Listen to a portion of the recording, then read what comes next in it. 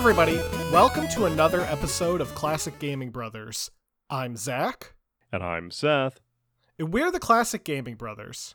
That's right, we are the Classic Gaming Brothers. That's right. That's right. I have a weird habit before recording this episode. Whenever we're trying to capture a quiet moment, I always reach for my water and decide to make a lot of noises on my side. You do like making a lot of mouth noises. When we're trying to be quiet, yeah. It's a podcast problem. It is a podcast problem. But before we begin today's episode, though, I do want to say thank you to Brent of Goobertown Hobbies for being on our podcast in episode 105. So if everyone can go check him out, that would be great. You know, he was a wealth of knowledge about the Total War series. There was a lot of information about Total War that I did not previously have. And based on my memory these days, I don't have it anymore. Thank you, Brent, for joining us.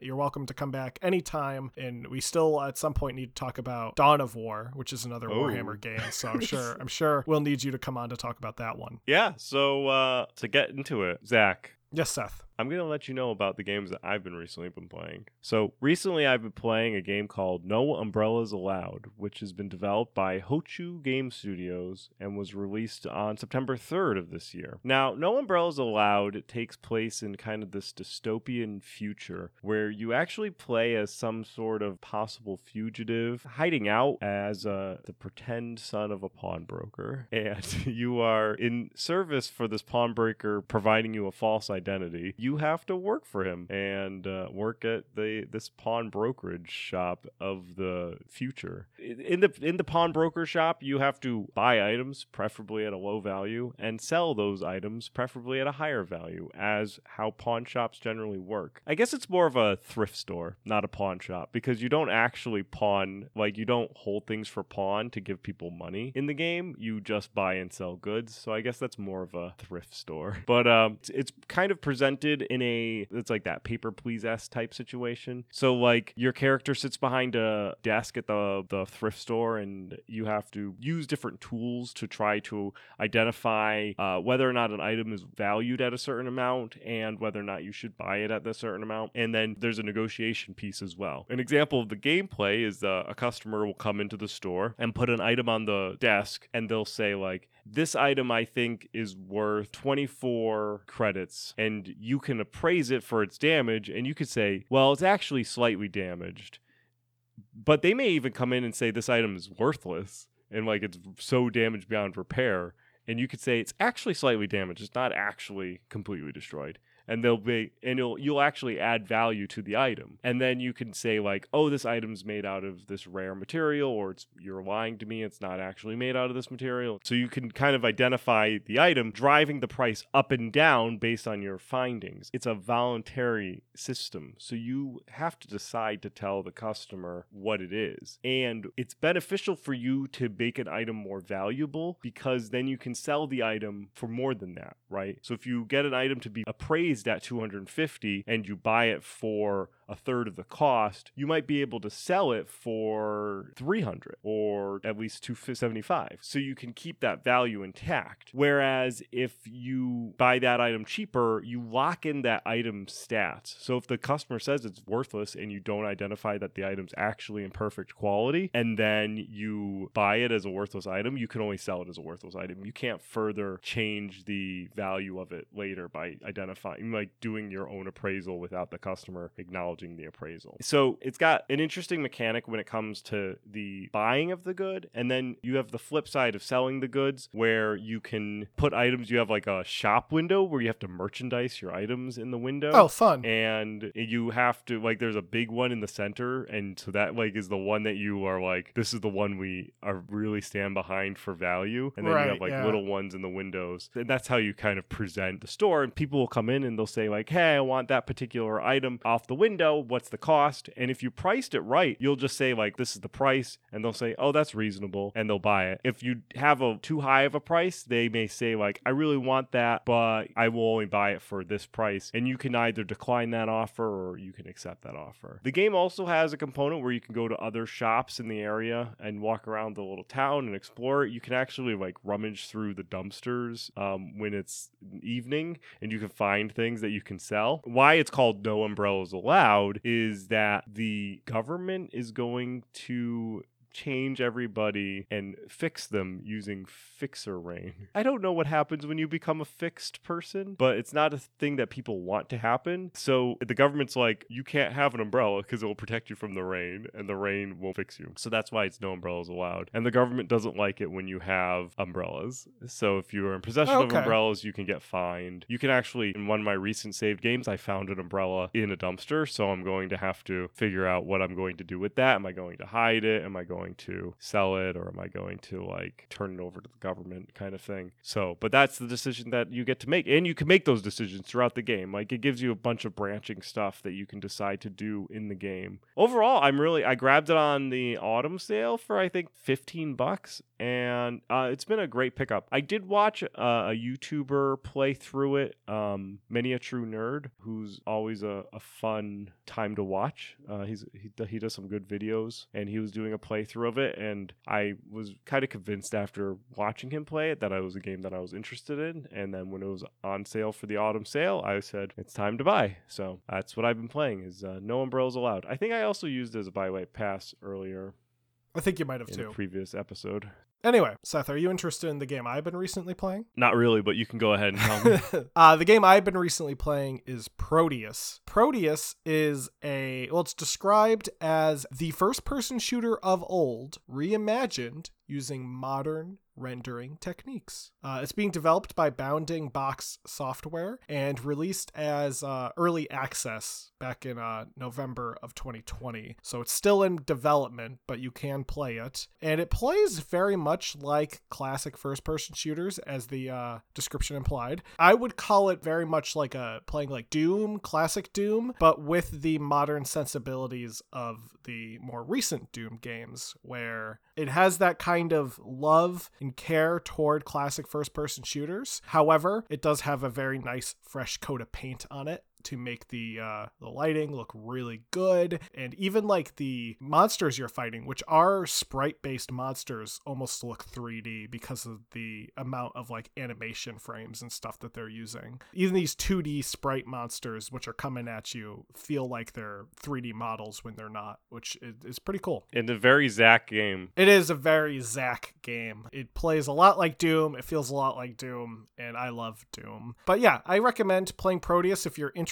in Doom. I will say it's a very bloody game, so if you are turned away by gore, I don't know if there's a setting for that. I didn't look. I usually don't turn off gore settings, and like video game gore doesn't really bother me. But if that bothers you, it might be a game that you don't necessarily want to play. It's kind of one of those games where it's like you paint the walls red sort of deal. It's very violent, very gibs and stuff will fly off of enemies when you blow them apart. Yeah, that's Proteus. I would recommend it if you're interested in playing a kind of modern take on a classic idea. So in this particular episode, we're going to be talking about a game series that's close to my heart. And that game series is the Gabriel Knight series. Specifically in this episode, we're going to be concentrating primarily on the first Gabriel Knight series, Gabriel Knight Sins of the Fathers. And we may do future episodes on the other two games, since we'll talk about the other two games a bit in passing towards the end of the episode. However, each Gabriel Knight game is a different Gabriel Knight game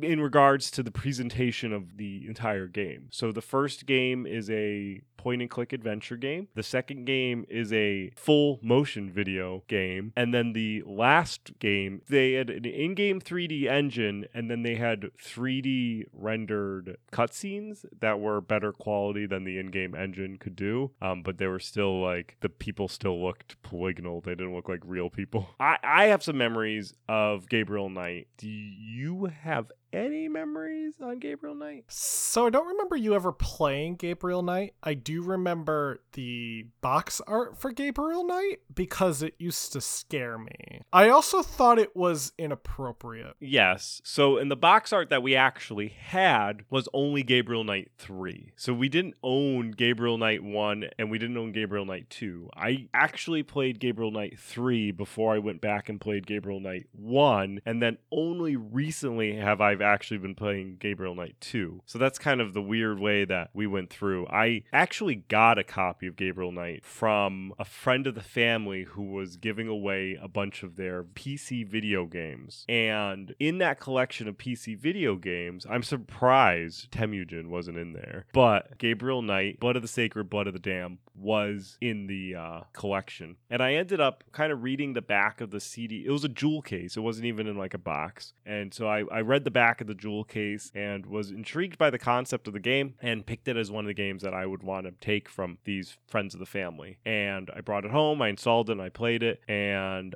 I loved it. I probably played it at least 3 or 4 times through. I think I've played through it, like not back to back. It's not that type of game that you play back to back. Like it's not like Doom where you end Doom and you're like, I want to play more Doom, so you just restart Doom. They're all story-driven adventure games, so generally you have to let some time pass before the memory of the adventure kind of gets stale a little bit, so you can refresh it by playing through it again. But the jewel case art and the cover art for Blood of the Sacred, Blood of the Damned, Gabriel Knight is a little risque. Yeah, it's a statue of an angel that has a little bit of a bosom, not like revealed, but like It's there, cradling a shirtless, at least, Gabriel Knight. Yeah, he could be nude.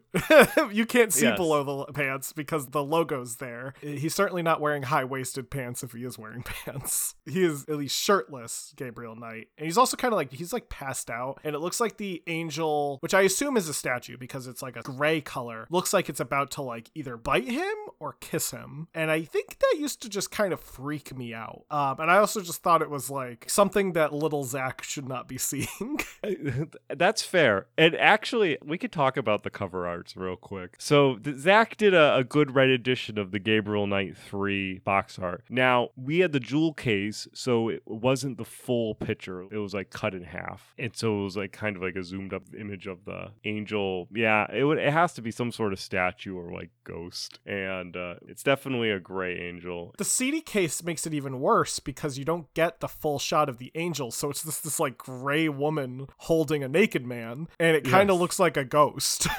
So Gabriel Knight 2, which is called The Beast Within, a Gabriel Knight mystery, actually has like a face coming through a sheet. Yep, that's also terrifying. There's like fangs on the monstrous face that's coming through the sheet. And then Gabriel Knight, Sins of the Father, has a body hanging in silhouette from some sort of noose, and Gabriel's face like superimposed next to it. They're all very artsy. Well, so looking at Sins of the Father, it looks like it's from your perspective. Gabriel Knight is leaning over to you and being like, you see this? You see this? That's a dead guy. But yeah, so they're all very risque. And I think that was part of their charm as well. I think part of their charm, especially with their box art, was that they were putting themselves off as something a little supernatural, a little risque, a little occulty, a little maybe edgy. The games most certainly weren't edgy. I mean, they do have some occult aspects to them and some supernatural aspects to them. A little bit of terror that may be more present to people under the age of 10, but like if you play it as an adult, you're not going to be scared playing any of these games. But as a child approaching these games, they may be a little bit on edge. They are actually all ESRB'd at like the M rating, and I want to say that Gabriel Knight, Blood of the Sacred, Blood of the Damned was the first M-rated game that I played. So to get into it, they were all developed by Sierra Online, and they were all created from the mind of Jane Jensen, who is an accomplished novelist and video game creator. She actually worked with her husband, Robert Holmes, and Robert Holmes was an accomplished musician, and he actually scored all of the Gabriel Knight series. And the score for the Gabriel Knight series is amazing. Gabriel Knight has some of the most iconic music, in my opinion, from my childhood. The music's just great. I love it. We'll have a bit of it in the beginning, but it's for sure some really, really good music that just like when I hear it, I'm just like, oh, Gabriel Knight. Now, Jane Jensen at the time of going to create Gabriel Knight was still pretty accomplished with what she had done. So she had already wrote for the Police Quest series, specifically Police Quest 2, and she wrote for EcoQuest, The Search for Cetus. She also co-designed a King's Quest game, King's Quest 6, Air Today, Gone Tomorrow. She also worked pretty closely with Roberta Williams and Ken Williams, who were the co-creators of Sierra Online. So the founders and the people who ran her company. They gave her a lot of creative flexibility and freedom to work on her own game, and Roberta Williams actually helped her produce the Gabriel Knight series, kind of really helped it get going in the right direction. Roberta Williams, for those who don't know, is a major player in the early days of adventure games. Roberta and Ken created games like Mystery House, Phantasmagoria, an amazing game called Mixed Up Mother Goose, and the King's Quest franchise, and the Police Quest franchise, and the Space Quest franchise, and the Quest for Glory franchise. Yes, great game. The game itself, the Gabriel Knight series, was inspired by the film Angel Heart, which is a 1987 neo-noir psychological horror film. That film is an adaptation of William Hortzberg's 1978 novel, Falling Angel, which is a hard-boiled detective-style book with some supernatural themes. Both Falling Angel and Angel Heart involve a character by the name of Harry Angel, who I'm sure there's no coincidence that Harry Angel is named Harry Angel, and there's a lot of angel iconography in the Falling Angel and Angel Heart.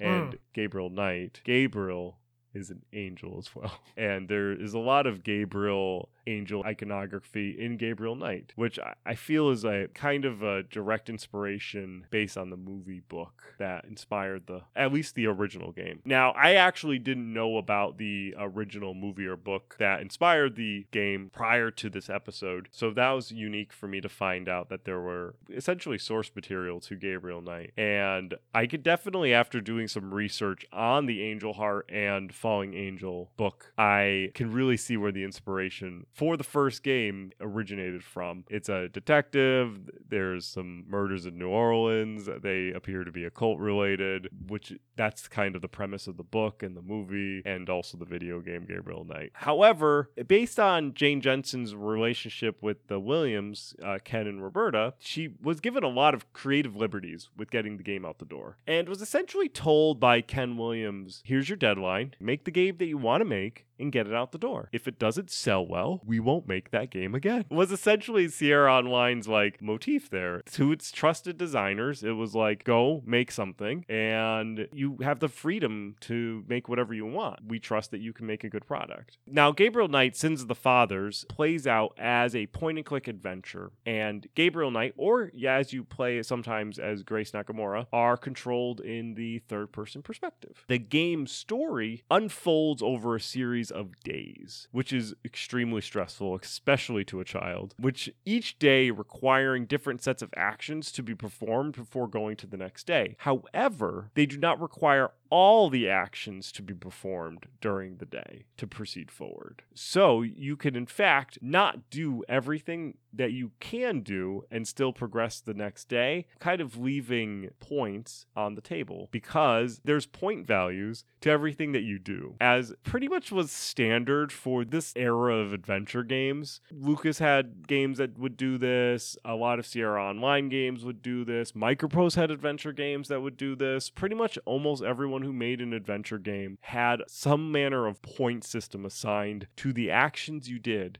So like you would be like, I'm going to look at the mirror, and in Dragonsphere it would say like, oh, here's a little blurb, and you get 3 points for looking at the mirror out of 700 points that you needed to collect to say that you like 100% the story, I guess. The points don't equate to the story. The points is just kind of like a completionist thing. And Gabriel Knight 1, 2, and 3 all have it. The game unfolding over a series of days keeps the game pretty linear, since puzzles have to be kind of done in a certain day before before even progressing to the next puzzle. It's an adventure game with puzzles, but you're really going through the story, and you're kind of like reading a book almost. And as you're kind of reading the book, you're solving different puzzles. So you can't just go and solve all the puzzles. You have to kind of unfold the story, as it were. However, within each day, you may be presented a number of different puzzles that you can kind of take however you wish. So you could kind of like, if you had like 4 different people that you had to talk to during one particular day, you didn't have to talk to them in the order. You didn't have to talk to first Franklin Mosley, then talk to the old lady,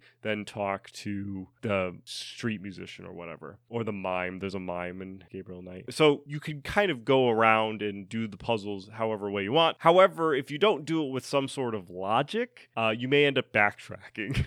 So you may need to talk to the police and then talk to the old lady, because that may open up additional dialogue. Well, the game was created in SCI2, which is a version of Sierra's Creative Interpreter. We talked about Sierra's Creative Interpreter back in episode 35 when we interviewed Damien. For a refresher, though, Sierra's Creative Interpreter was the scripting language used to create a majority of Sierra's games, such as King's Quest 4 through 7, Space Quest 3 to 6, and of course, Gabriel Knight. During development of the game, it was actually upgraded to what's called SCI 32 just before launch. This caused massive headaches for the team, who now had to combat bugs that they previously hadn't encountered. The game did, however, make it to launch. Now, the game, unlike many more recent graphical adventure titles, uses what are called dumb icons as opposed to context-sensitive cursors. So what this means is that in order to do a specific action, you must first click on one of these dumb icons and then on the object you want to interact with. And those dumb icons are walk,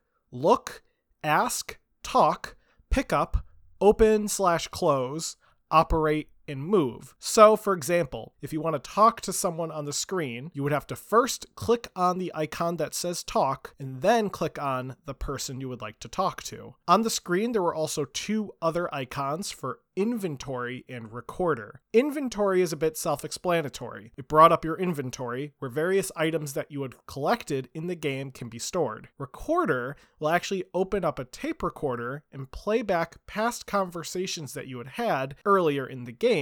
So if you're trying to remember a detail or something like that, you could easily go back to that conversation without having to go back in your save. Actually, in Gabriel Knight 2, the recorder is a kind of an ever-present thing. In Gabriel Knight 2, they actually moved to context-sensitive cursors, and the recorder allows you to still listen back to past conversations, but you're able to splice conversations so you can get people to say things that they didn't say to other people. Thank goodness they went to context-sensitive cursors, because the other method is just awful.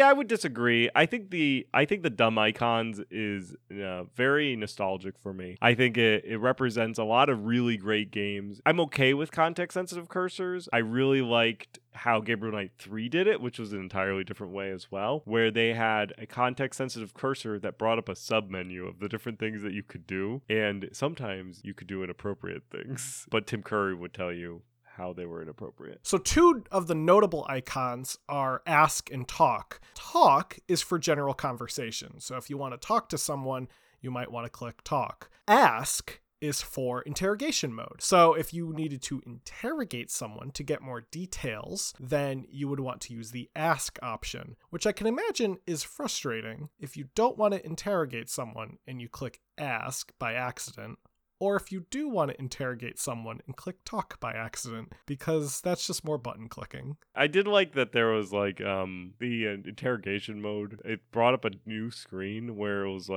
very drawn images of the 2 people talking, and then you could go through a pile of questions. Oh yeah, I've seen pictures of that. Yeah. Over ask things. These games were infamous for asking random people on the street, be tell me about the local murders, to every single single person that's around. Can you tell me about the local murder? Oh, yes, I can. Now, Gabriel Knight is some sort of detective, right? No, you would be wrong. Is he a private investigator? No, sirree. He is not a private investigator. He's a used bookstore owner and a writer. And he is not even a very good writer, as he has not really written much of anything. So he says that he's a writer, and he owns a used bookstore, which makes him very qualified for investigating murders. He happens to live in New Orleans, where these mysterious murders start to happen in the first game, and he feels that these murders would be a great idea for a book that he's writing. So he should investigate these murders to understand them, to write a better book. And that's why Gabriel Knight is investigating these murders, because he is, I guess, bored. I mean, like, he needs his subject material, I guess. He has an employee who he underpays named Grace Nakamura, who you occasionally play as, and she tends to be his foil in the game. So Gabriel Knight is kind of misogynist and is very, like, full of himself. He's like a narcissist, misogynist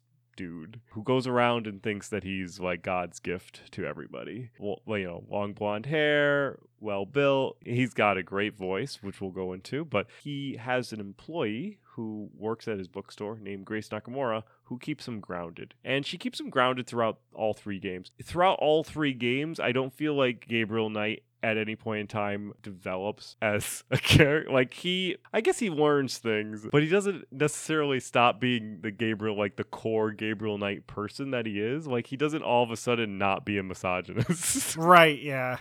Grace has a little bit more development, and their relationship between Grace and Gabriel kind of changes throughout the game. The other main character in this game, who's present in the other games, is his childhood friend, Detective Franklin Mosley, who is, at the time of the first game, a police officer with the New Orleans PD, who gives information to Gabriel Knight. Sometimes Gabriel Knight takes information from Detective Mosley in matters that is probably illegal, and other times Detective Mosley just lets Gabriel Knight do things that are also probably illegal.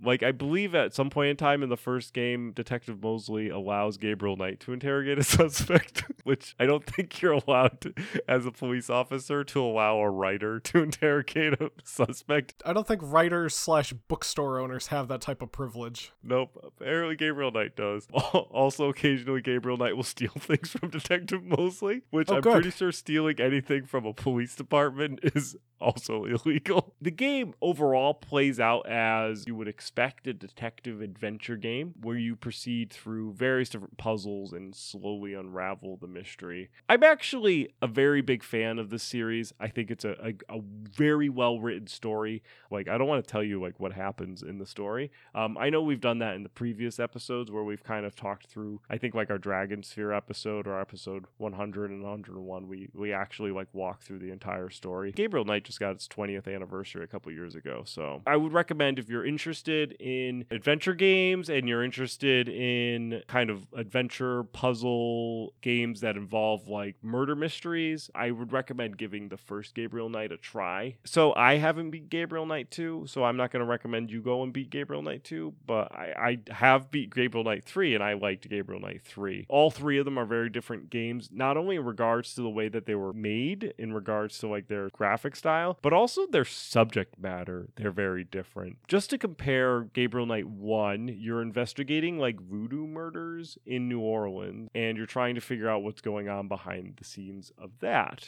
In Gabriel Knight 3, you're like on the quest to find the Holy Grail, and there are like Templars and Masons involved. To be honest, I would say that a good equivalency of Gabriel Knight is Dan Brown. If you like Dan Brown novels, then you'll probably like Gabriel Knight. One of the things that I really appreciate in the Gabriel Knight series is the layering of the supernatural element to the entire franchise. And what I mean by that is, as you play through the game, it's pretty realistic and believable, albeit a little funny at times, like where you're like stealing stuff from the police officer or putting on his jacket and pretending to be him. But it's not like outlandish, and it's not super magic. There's no like wizards or anything flowing around or anything like that. However, they usually incorporate within the game real life occult elements in organizations and societies. Like I mentioned, in the third game, they talk about the Templars and the Masons, the Priory of Sion, and stuff like that. So, like, the Priory of Sion, the Masons, the Templars, these are all real organizations that they exist in real life,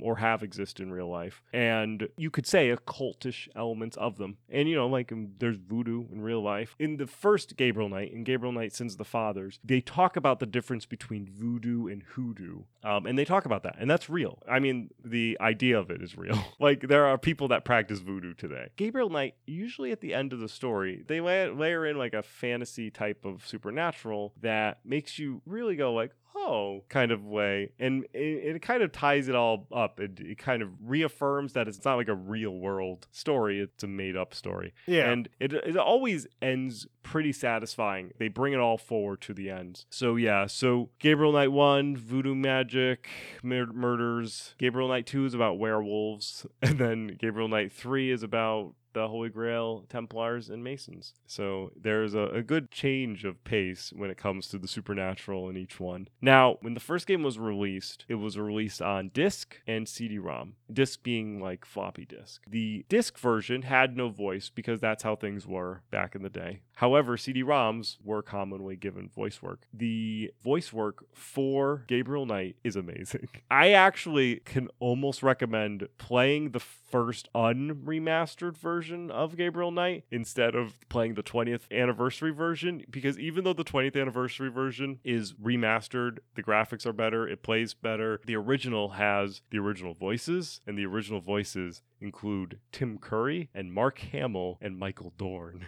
I love all those voices. There is a point in time in the game where Tim Curry, in his New Orleans accent, is arguing with Mark Hamill, who is putting on like a Gary Busey accent, and they're arguing because Tim Curry plays Gabriel Knight and Mark Hamill plays Detective Franklin Mosley. The voice work in the 20th edition is good. I'm not saying those actors aren't great. They're just, I wouldn't say Tim Curry. So if you want to hear Tim Curry be Gabriel Knight, then I recommend playing the original. It still holds up. The 20th edition is a more updated package. The second game and the third game were not remastered. Unfortunately, the Pinkerton Road Studios, which was founded by Jane Jensen back in 2012, actually went defunct a few years ago, and they remastered Gabriel Knight, and then she created Mobius Empire Rising, which is a story about an art appraiser. And then the studio closed, which is sad. She now writes novels full time. Jane Jensen also writes under a pseudonym of Eli Easton. So if you ever see books by Eli Easton, that's Jane Jensen. There were a number of novels and comics for Gabriel Knight. There was the Sins of the Fathers graphic novel, which is like a prelude to the game, and it actually shipped with the game. Then there was like a comic that led The Beast Within, and then there was like a interlude between the two. There was a bunch of like material. They were originally talking about writing a fourth game as a novel, which never got released, unfortunately. I'm saying unfortunately in these moments because each Gabriel Knight story is completed at the end of the story. However, there is a meta story that goes throughout all three of the games about Gabriel Knight being involved with this German estate, and he has to like carry on the family tradition and has like a special amulet and a special dagger, which is present in a lot of the game's imagery. Oh, good. However, it doesn't really wrap up that story. That's not driven to conclusion even by the end of Gabriel Knight 3. And it kind of hints that there would be a fourth one, and then no fourth one ever came. And they were like, we're going to write a novel, and then no novel ever came. So if one day, hopefully maybe Jane Jensen will just finish telling the Gabriel Knight story, or they won't, based on the numbers that Zach's about to go over. To get into the numbers, and we're doing things a little differently because Seth kind of took point on the history and the story of Gabriel Knight. Now, the question you might be asking us is, well, Gabriel Knight had to be a hit, right? I mean, it had 3 games. Well, it wasn't a hit. Based on the Orange County Register article from 1998 that I found, Gabriel Knight and its sequel, The Beast Within, only sold about 300,000 copies by December of 1998. Despite these low sale numbers, though, the game scored very positively. Adventure Gamers magazine rated it 5 of 5. Just Adventure Magazine gave it an A. Adventure Lantern gave it a 90 out of 100. And the website Game Rankings has it rated at a 93%. And Game Rankings is an aggregator, so it takes like reviews and stuff from everyone. The game also went on to win the Computer Game Review Magazine's award for Adventure Game of the Year in 1994, and it also won Best in Show at the Consumer Electronics Show in 1993. One reviewer at the time stated that Gabriel Knight was the first time they experienced fear when viewing a video game. They went on to praise the exceptional art and the gameplay that was blended together so well. Now, as we've noted a few times, despite the lackluster sales, there were sequels. The Beast Within, a Gabriel Knight mystery, the second game, was released in 1995. A third game, titled Gabriel Knight 3, Blood of the Sacred, Blood of the Damned, was released in 1999. Now, the third game is also known for having two puzzles that are famous for very different reasons. Both puzzles are actually featured in their own Wikipedia article. So if you go on Wikipedia right now, you can look up these puzzles from the third Gabriel Knight game. One of the puzzles is called Le Serpent Rouge puzzle, where a character is attempting to decipher riddles found in 13 different passages of a document. And this puzzle has been praised for its it's not only the fact that it's difficult, but it's difficult in a good way. It is challenging. Yeah, that character is you. Yeah, I know. Yeah. You're playing as Grace during those segments. The other puzzle that's famous is the puzzle known as the cat hair mustache puzzle, which Seth has talked about a lot on this podcast. I love that puzzle. To put it simply, and Seth can elaborate, you must make a mustache out of cat hair. Yes. So this is actually, so let me talk about Gabriel Knight 3 for just a little bit. Le Serpent Rouge is an amazing puzzle, and is primarily what you're doing as Grace when you're doing your Grace segments. So the game is split into Gabriel segments and Grace segments, and you're like tracking down all the clues, trying to piece things together, and really trying to identify the location of where this quest goal is. When you're playing as Gabriel, you are breaking into people's hotel rooms, stealing people's preparation H, and making yourself look like Detective Mosley using maple syrup, scotch tape, and a cat. You steal his jacket, you find a random baseball cap from Lost and Found, you do something with his ID. I think you take your passport and you take a random photo of him and you like make your own ID thing with it, and then you get some maple syrup and some adhesive tape and you put it in an area and spritz bottle a cat so the cat runs through it, spreading its hair all over the masking tape, which you then affix to your mouth with maple syrup, or it's all on the maple syrup and you fix it with tape, one or the other. I don't know why he didn't just get double-sided tape, but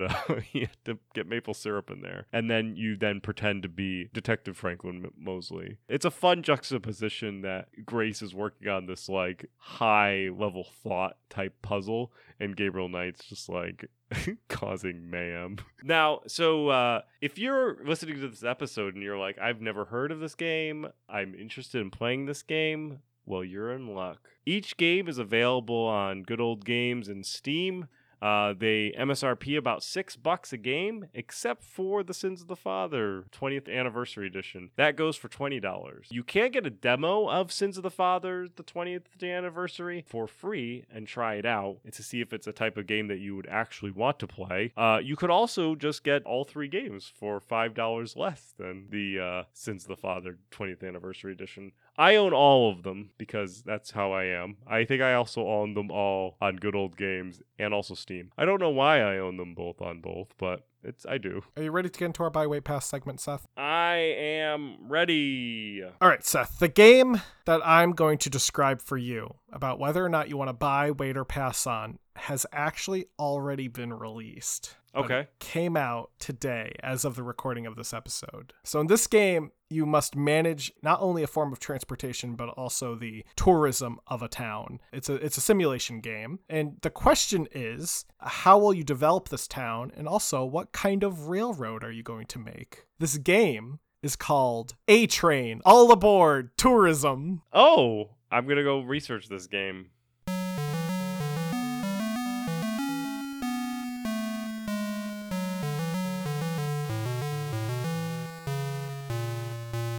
All right, so we're back. a little bit about A-Train. It looks like it's being developed by ArtDink and published by Degaka Games. It did come out December 7th of 2021. It looks a little interesting because in my personal mind, these type of simulation games have historically been Western. The Cities series, the Sim series. So this looks like it's a Japanese developer, and it looks like it's coming and localizing over to the American audience. They have other games that they've released that are all just Japanese. I was curious too, so I decided to look more up into A-Train, and it goes back. The first game was in 1985 and was on a bunch of systems. I think it's going to be a pass for me right now. I think that I would want to see more reviews come in first to see if it's reviewed a little bit better. It is pretty expensive. It's $53.99 on sale. Its MSRP is at $59.99. So I'm gonna put that down at a pass. For your game, you're going to have to adventure through captivating but brutal dystopia, where you will travel through this gigantic city's brightest highs and delve into its darkest depths on a scary journey of discovery and finding your destiny where hope seems in short supply. What's this game called, Seth? This game is called White Shadows, being developed by Monakel. It is also released on the date of our recording, which is the 7th of December. I'm going to look this game up, so we're going to take a quick pause.